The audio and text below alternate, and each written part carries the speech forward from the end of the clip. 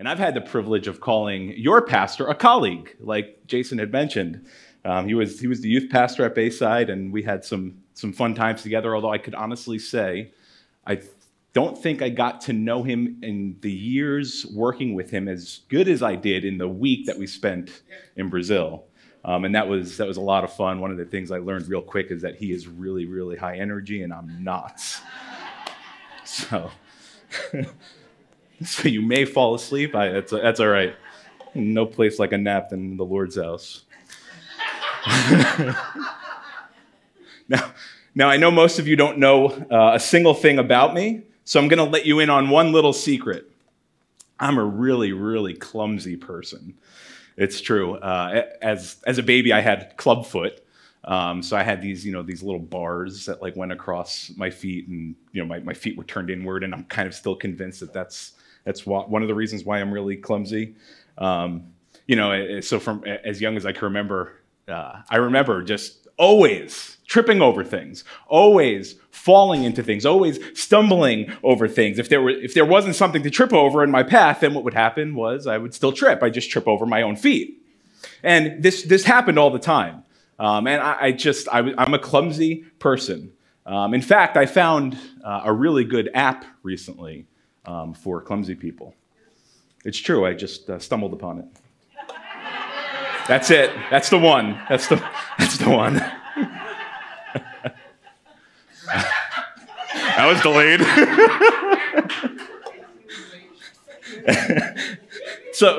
But I really was so clumsy. Growing up, it's like, I'm pretty sure I set the world record for the most amount of times a kid was told, watch where you're walking. Kenny, watch where you're walking. Kenny, don't bump into that person. Kenny, there's something over there. Kenny, keep an eye on where you're stepping over and over and over. You're going to get hurt if you don't watch where you're walking, Ken. So the message that I heard from my parents as a kid happens to be the same message that the Apostle Paul had for the Christians in Ephesus. See, in Ephesians chapter 5, verses 15 to 21, which is where we're going to be looking this morning, Paul encourages the Christians there in Ephesus to pay attention to the way that they're walking this path of their new life in Christ. He wants them to make sure that their lives externally are an accurate representation of the utter transformation that Jesus has wrought in them internally. And so this passage in Ephesians 5, then we're going to see and discern God's very clear message for us. And it's simply this: keep watch on the way you walk. Keep watch on the way you walk. Don't trudge along day by day without ever examining the quality of your life. Keep watch on the way you walk. Right? Don't squander your days in pursuit of earthly things, forgetting that God has given you an entire new purpose and a new identity, and he's enlisted you in his mission of expanding his kingdom in your community. So keep watch on the way you walk. Don't try to live your life in spiritual isolation, neglecting the team of brothers and sisters that God has called you to huddle up with. Keep watch on the way you walk. So let's listen to God's word this morning. Ephesians chapter 5, verses 15 to 21. Look carefully then how you walk, not as unwise, but as wise, making the best use of the time, because the days are evil. Therefore, do not be foolish, but understand what the will of the Lord is. And do not get drunk with wine, for that is debauchery, but be filled with the Spirit, addressing one another in psalms and hymns and spiritual songs, singing and making melody to the Lord with your heart, giving thanks always and for everything to God the Father in the name of our Lord Jesus Christ, submitting to one another out of reverence for Christ. And Father, we thank you for this gift of your word. Lord, I pray that you would penetrate our hearts with the truth, the message, the challenge, the encouragement, the exhortation that you have in store for us this morning from your word. Lord, thank you for delivering us from sin. Thank you for giving us the treasure of your scripture. And God, so we pray that you would plant your word deeply in us. God, that you would give us minds to retain information, but even more so, hearts that by your Spirit would be transformed. We pray these things in Jesus' name, amen. So we're continuing this Huddle Up series today, and we're learning from Scripture why we're better together, why God has called us into the community. Because at the very moment that we were saved, at the very moment that you said yes to Jesus, God adopted you into his family, and he made you a citizen of his kingdom. So part of being placed in this new family, being made members of this new community, it comes with a whole set of family values. Now we follow the values of that family, of God's big family. We're a family of people who've been given freedom to love one another the way Christ loves us. We've been given freedom to serve one another, freedom to encourage one another, freedom to correct one another, and even as we're going to see today, freedom to even submit to one another. So we jumped right into the middle of Ephesians 5. That we just read. Now, a quick background on Ephesians, and context is always really important when you're studying Scripture. So it's about 60 AD when the Apostle Paul wrote this, and he was under house arrest in Rome, writing this letter to the Ephesians. He'd been there a decade or so previously. And he writes this letter to the Christians who are in Ephesus. Ephesus is modern-day Turkey. It was considered in Asia Minor. And this is one of the biggest cities at the time in the Roman Empire, the third biggest city actually in the Roman Empire. You had Rome, Alexandria, and then you had Ephesus. It was a center of commerce, very wealthy area, one of the largest Roman theaters at the time. And during that time, the Christians who lived in Ephesus lived in a pretty dark and dangerous and sinful environment. There were a bunch of pagan temples.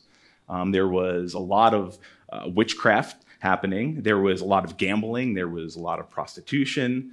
There was this kind of growing, rising persecution against Christians. There's kind of a lot of similarities to our society. And so under the guidance of the Spirit, then Paul takes 6 chapters to get this message across to the Ephesians. And if you could summarize all of the book of Ephesians in a couple words, essentially what Paul is telling them is, Christian, brother and sister, if you are in Christ, you are a Christian, listen to me, he's saying. He says, you have a completely new life in Christ. Now live this life in the power of the Spirit, not in your own strength. That's Ephesians in a nutshell. So Ephesians divides nicely into 2 sections. There are 6 chapters, so Ephesians 1 through 3 is essentially the first half, the first section, and then Ephesians 4, 5, and 6 is the second half. So the first half of Ephesians is all about doctrine. It's about who you are in Christ. And the second half of Ephesians, Ephesians 4, 5, and 6, is all about the practical wisdom, how we should live now as those who are in Christ. So it's really important that you don't just jump into Ephesians 5 and all of a sudden look at this. Oh, this is a bunch of works that God is calling us to do. This is after we've been saved by faith. So this is where we're jumping right in, Ephesians 5. And the message for us this morning is to keep watch on the way that you walk. Really simple. Watch your steps. Be mindful of the obstacles, the traps, the tripwires that the enemy is going to leave out for you. Keep watch on the way you walk. Now, if we're supposed to watch carefully where we're going, what do we need to be looking for? What do I need to be paying attention to? Well, this passage raises 4 important questions that we could ask of ourselves as we try to pay attention to the way we're living our lives. Questions that are going to help us determine whether or not we're actually watching our steps. And here's the first question. Question 1 is, am I reflecting the ways of the world or the wisdom of God? Am I reflecting the ways of the world or the wisdom of God? Does the quality of your lifestyle reflect your identity in Christ? Do you live in line with who God says you are in Christ? Look again at verses 15 and 16. Look carefully then how you walk, not as unwise, but as wise, making the best use of the time because the days are evil. See, Paul's telling us here that if we want to know how to walk well in our Christian lives, that the place that we have to start is with wisdom. We have to start with wisdom. And this isn't some weird, abstract, philosophical, like university kind of wisdom that we seek just for wisdom's sake. Here, wisdom is simply a practical expression of our theology, of what we believe. It's a practical wisdom that results from being in the presence of the Father. It comes from seeing the world through the lens of Scripture, and it comes from centering our lives on the gospel of Christ. The best definition of biblical wisdom I've ever heard is 4 words: skill in godly living. That's 4 words, yeah. Skill in godly living. That's what wisdom is. Best definition of wisdom. So living wisely, then, isn't something that's done haphazardly without a whole lot of thought or effort. It requires careful attention. It requires moral discernment. It requires practical skill in making good decisions. It requires prioritizing the things that God says are important instead of allowing our priorities to be dominated by the things that the world values. So we're called to live wisely in all areas of life. But there's one area in particular that Paul wants to make sure that we're applying wisdom to, and that's how we use our time. Look again, Paul says, "Look carefully then how you walk, not as unwise, not like the unthinking world who gives a little to no thought of the quality of their living, but as wise, as those who demonstrate skill in living God's way." Verse 16, "making the best use of the time because the days are evil." Now this phrase here, where it says making the best use of the time, it's drawn from the commercial language that was used during that time in the first century of the marketplace, right? The way a merchant would snap up a great bargain. So the same way a merchant would do that, if they were in the marketplace and they saw a great deal and they'd snap it right up, believers are to snap up every opportunity for God's good purposes, for the gospel, using our everyday moments to live and extend the kingdom of God that he's called us to and that he's called us to extend into the dark world that we live in. It means, then, making the best use of time, that it's not enough just to sit back and avoid the evil around you. It's not enough just to sit home from the comfort of your lazy boy and curse the darkness. It means that you're going to be intentional about using the gifts God has given you in such a way that is going to further his kingdom. Why? Well, Paul tells us here, because the days are evil. Because we live in evil days, God wants us to counter the darkness with the light of Christ. Right? Time is growing short for those who are wandering around aimlessly and completely lost in their sin. So we're to make the best use of our time by pointing others to the hope that could be theirs in Christ. And at the same time, we need to be cautious of how the world tempts us toward wasting our time on things that really don't matter. Because the fact of the matter is that we really do waste so much time on things that have no lasting meaning. Statistics reveal this, and experience confirms it. There's this report put out by the U.S. Bureau of Labor Statistics, and it's called the American Time Use Survey. So this survey details how the average American worker, you and me, spend their 24 hours. So here are some of the stats from that. The average American full-time worker spends 5 hours, 16 minutes every day engaged in leisure activities. 5 hours, 16 minutes every day engaged in leisure activities. Now they went and they divided up that time. So this is how the division of that time. So here, 2 hours and 48 minutes of that time is spent watching TV. Americans spend most of leisure time watching the TV, 2 hours and 48 minutes. We spend an average of 38 minutes socializing, participating in social activities. We spend about an hour, 42 minutes a day playing sports or exercising. That sounds excessive. We average about an hour and 11 minutes each day for eating and drinking, for meals and snacks. We average an hour and 36 minutes every day for grocery shopping or any other kinds of shopping.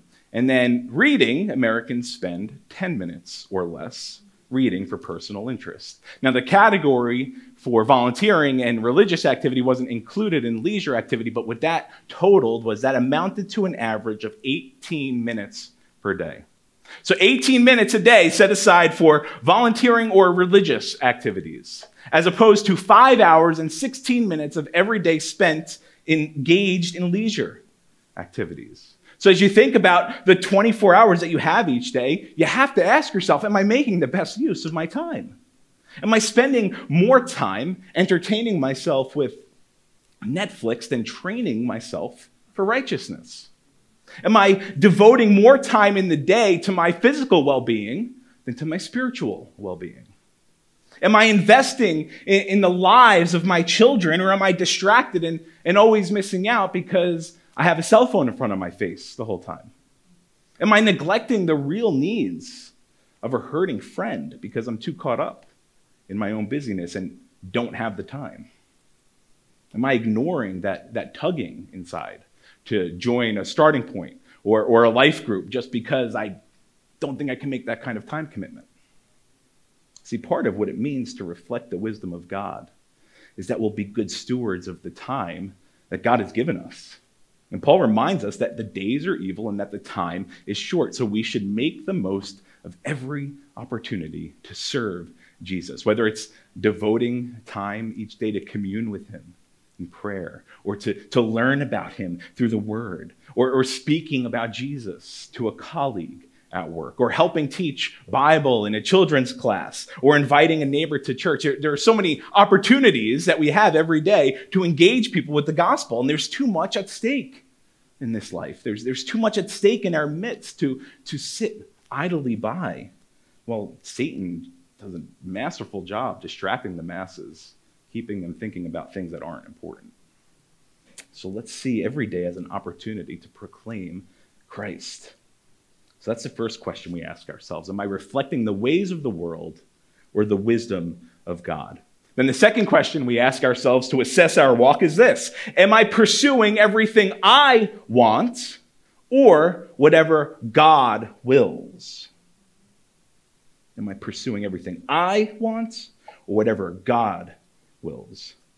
See, Paul is going to tell us that there's a second way to keep watching the way you walk, which is simply by pursuing what God's will is for your life, pursuing his will, right? Instead of living your life chasing your own agenda, wanting to do your own things, your own way, you recognize that God has called you to the great purpose of joining him in his mission of expanding the kingdom on earth. And with evil rampant around us, and with spiritual apathy at such an all-time high, it's crucial that we keep our senses awake in order to discern what God's will is. Paul says, look carefully then how you walk, not as unwise but as wise, making the best use of the time because the days are evil. Verse 17, therefore do not be foolish, but understand what the will of the Lord is. So Paul's saying here, don't be foolish. Don't be ignorant. Don't be like the fool who's careless in the way he lives and refuses to acknowledge the existence or sovereignty of God and his need to depend on Christ. Don't be like those people. Don't be like the entitled fool who wants to call his own shots and follow his own path. Instead, be wise and follow God, trusting that he's going to show you his will and the best way to do things his way. Now, sometimes when we talk about God's will, we get a little confused. We do. We sometimes think that God's will is this like elusive path that he hides from us, right? That we're sometimes going to miss if we're not careful enough, right? As if God's will is really contingent upon our diligence. Or when we think of God's will, we often have in mind finding God's will for a specific decision in life. But the idea here is more general. It's more about God's intent for the way that we live every single day. Right? About being people of prayer, about being people of Scripture who are so attuned to God and so dependent on the Holy Spirit that we just naturally live out God's will for our lives and for whatever occasion and decision we come up against. There's this little book. It's like a, 50, 60-page book. It's called Found, God's Will. It's a little book written by John MacArthur. And in this book, listen to what MacArthur says. He says this, talking about God's will. He says, some apparently think that God's will is lost. To them, God must appear to be a sort of divine Easter bunny who has stashed his will like eggs somewhere out of sight and sent us running through life trying to find it. And he's up there saying, you're getting warmer. Others offer the suggestion that God's will is to be found through a dramatic experience running down the street, you fall on a banana peel and land on a map of India. Immediately you say to the Lord, thank you for that clear leading. I understand India it is. Instead, what the book does, great little book, is it argues that everything that we need to know about the will of God is clearly revealed on the pages of the Word of God. So if you want to know the will of God, get into the Word of God, because when you survey the scriptures, you're going to see what God's will is for your life. If you were to look at all the Bible passages that talk about what God's will is, essentially you can narrow it down into a handful of categories. And this is essentially what MacArthur did in the book. So if you're searching the scriptures, the first thing that you're going to see, what God's will is God's will is that you're saved. That's the very first thing, right? 2 Peter 3:9 says that God's not wishing, he's not willing that any should perish, but that all should turn to him in repentance. Okay, so God's will is that you're saved. The second thing God wills then is that you're spirit-filled. You're saved and that you're spirit-filled. And we're going to explore that a bit more in a second, what it means to be filled with the Spirit, but it has to do with being so saturated by the things of God, the things of Christ, and so yielded to his control. Okay, so the third thing God wills then, according to Scripture, we have salvation, we have being Spirit-filled. The third is your sanctification, right? Your long walk of obedience in the same direction, your holiness. 1 Thessalonians 4 says, for this is the will of God, your sanctification. All right, so that's the first three. Then comes your submission to those in authority over you. These are hard words for us, right? Because listen what the Apostle Peter wrote. He said, submit yourselves for the Lord's sake to every human institution, whether to a king as the one in authority or to governors as sent by him, for such is the will of God. So salvation, Spirit-filled, sanctification, submission, and then finally Scripture talks about Christian suffering as the will, as often a factor for discerning God's will, because when we're in step with God, that means we're going to be out of step with the world. And when we're out of step with the world, chances are we're going to be criticized. So we know from Scripture then that God's will is that you're saved, Spirit-filled, sanctified, submissive, and suffering. Now, once you've determined that you're in God's will in those areas, and when you're faced with a decision, here's the really simple answer. Do what you want at that point. Because ultimately, if you're doing all of those things, your wants and desires are God's wants and desires. I love the way MacArthur puts it. He says, if those 5 elements of God's will are operating in your life, who is running your wants? God is. The psalmist said, delight yourself in the Lord, and he will give you the desires of your heart. God does not say he will fulfill all the desires there. If you're living a godly life, he will give you the right desires. So when we ask ourselves, am I pursuing everything I want or whatever God wills, we can know the answer. Because God's will is laid out clearly in his word. It's his will that you're saved.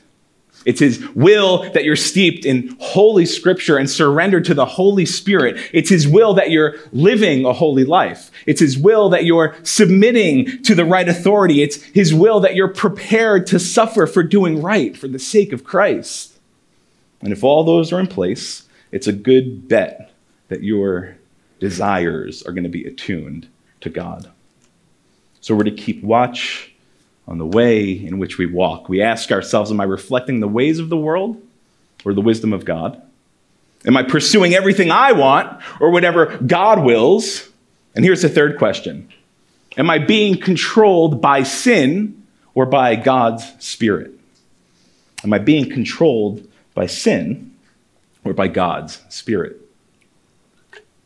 Do I live my days in dependence upon the indwelling Holy Spirit, trusting him and trusting his resources for all of my life? Or do I live my life as a practical atheist, forgetting, even neglecting the reality that we're a new creation in Christ and that God's taken up residence inside of us in the person of the Holy Spirit? This is what Ephesians 5:18 says. And do not get drunk with wine, for that is debauchery, but be filled with the Spirit.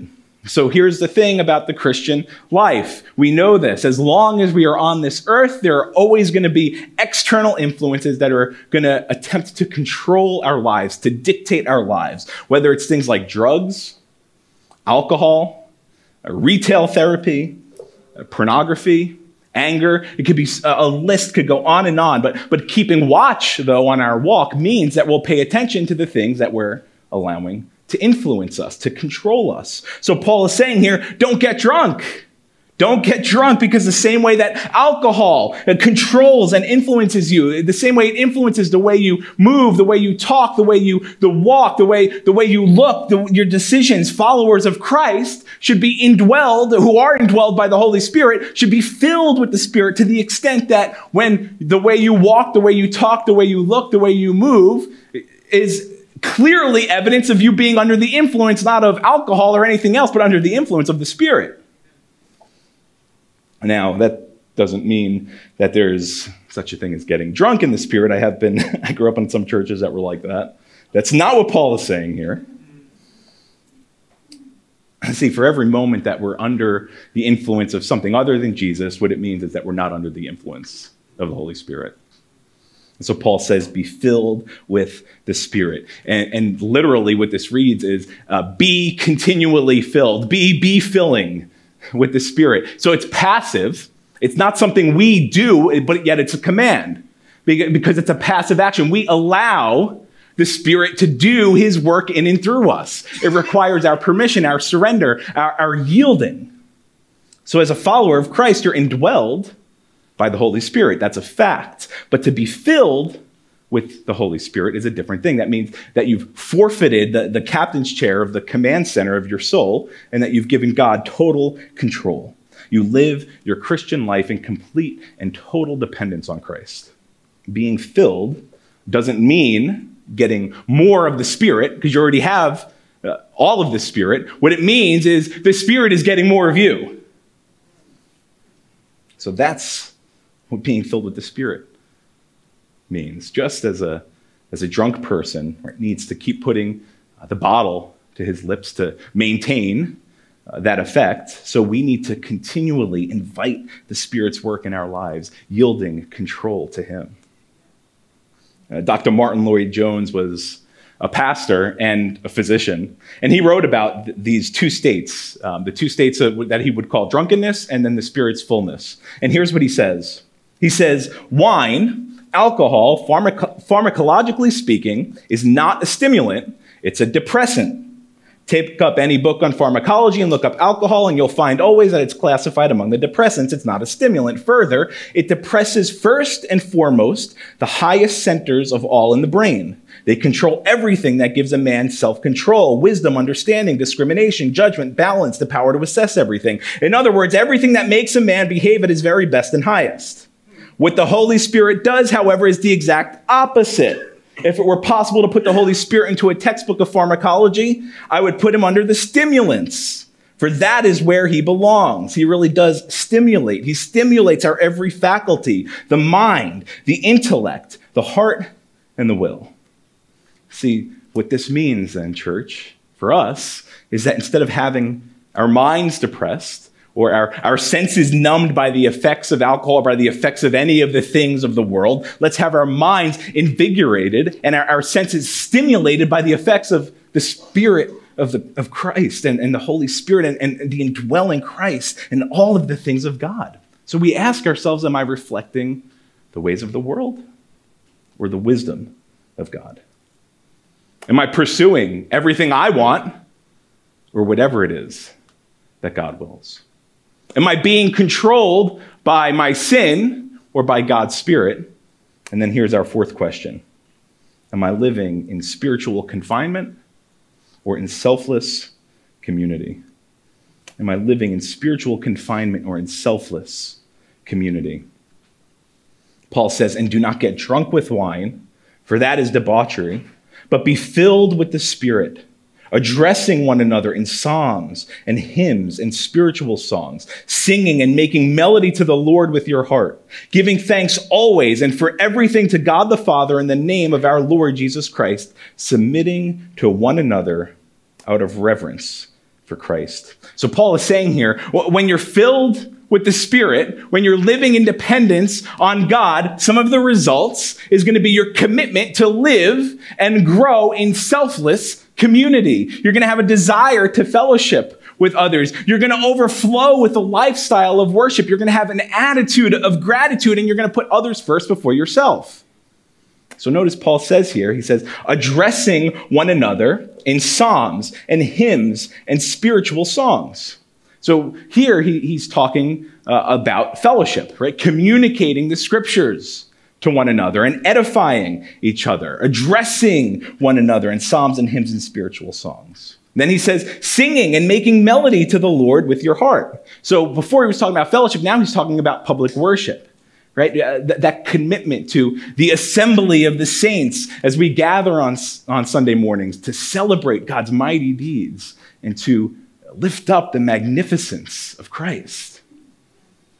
And he says, giving thanks always and for everything to God the Father in the name of our Lord Jesus Christ. So we had fellowship, we had worship, now we have gratitude. Instead of always complaining or constantly grumbling, whether it's about the economy, about politics, about how bad things are, about the housing market, whatever it is. Paul's telling us that the Spirit-filled believer is full not of complaining, but of thanksgiving, of gratitude. And then he says, submitting to one another out of reverence for Christ.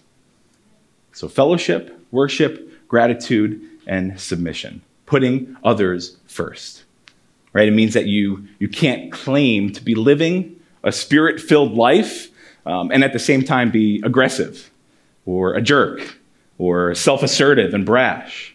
Instead, what the Holy Spirit does is the Holy Spirit energizes us in humility, right? Those who are truly filled with the Spirit are going to demonstrate a meekness and a gentleness, the kind that Christ demonstrated. It'll be one of their most evident characteristics as they submit to one another.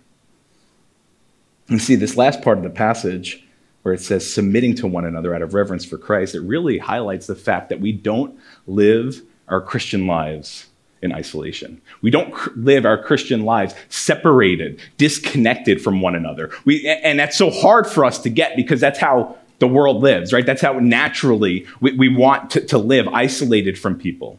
But that's not a thing for Christians, right? We don't walk in spiritual seclusion, keeping an arm's length from anybody and forming a habit of worshiping from the comfort of our own sofas.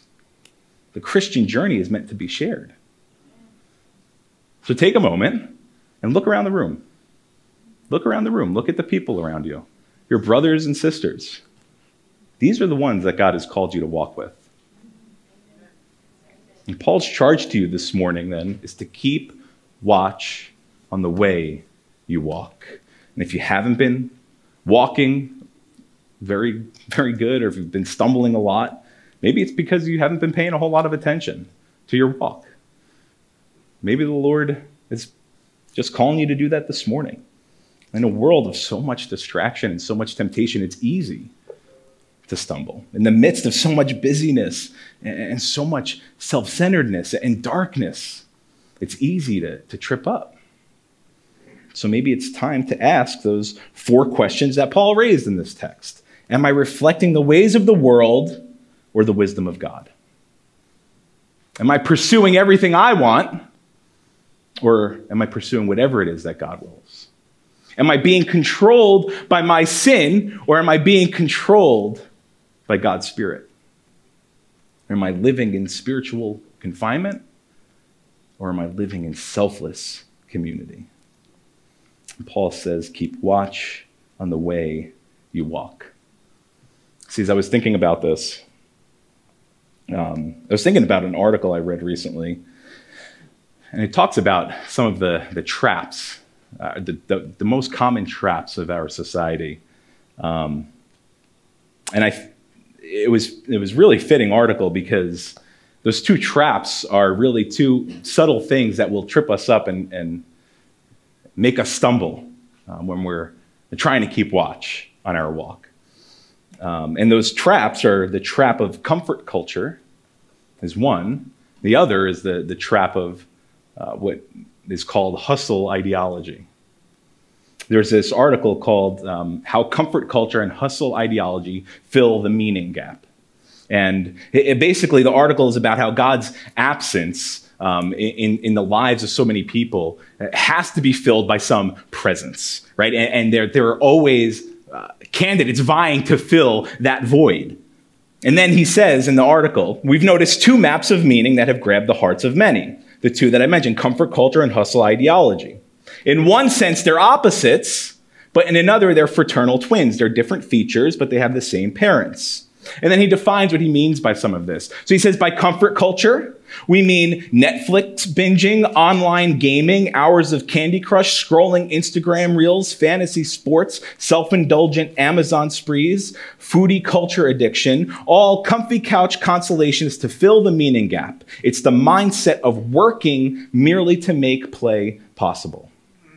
So that's how he talks about the comfort culture. And then he defines what he means as what we would call the opposite extreme, the hyper-production lifestyle of trying to optimize self. And that could be just as erroneous and disappointing. So this is the hustle ideology. That's the other side. And he says this. He says, if you doubt the prevalence of hustle and grind ideology in today's world, consider how many people listen to the Joe Rogan Experience. The show has over 13 million subscribers and billions of views. And in every episode, there's a strong thread that runs through the show about working hard, challenging yourself, never giving up, and grinding until you win. And he says, by hustle and grind ideology, we don't simply mean hardworking lifestyles. Rather, it's the ideology of pursuing a future version of the self, tougher, harder, more successful, more complete, through relentless self-improvement. He says it's idolatry of the optimized self. See, but comfort culture is idolatry. Hustle ideology is idolatry, and all these things are simply consolation prizes in a world that's seeking to find meaning apart from God. So we really need to be careful about the way we're walking. Because if we're not following God, it ends in meaninglessness. So my challenge to you this week is think about those 4 questions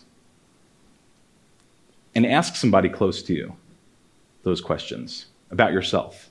Have them answer that question for yourself. Do I reflect the ways of the world, or do I reflect the wisdom of God? And ask those questions. And if you need to go to God for grace, it's all there. Because trust me, this is just as convicting for me. Let's pray. And Father, we thank you so much. We thank you so much for your grace. We thank you for your never-ending, unfailing mercies. Lord, we try living life on this earth apart from you, Lord, but that you've given us every resource that we need to walk confidently in this life, to be an ambassador, pointing people to the good news of the gospel. Lord, help us right now. If there's any way that our lives are more of a reflection of the world, convict us and change us.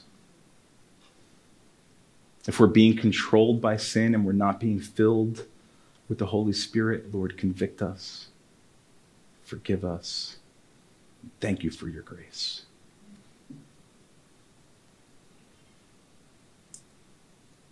Lord, show us what it means to lock arms with one another in fellowship and intentional community.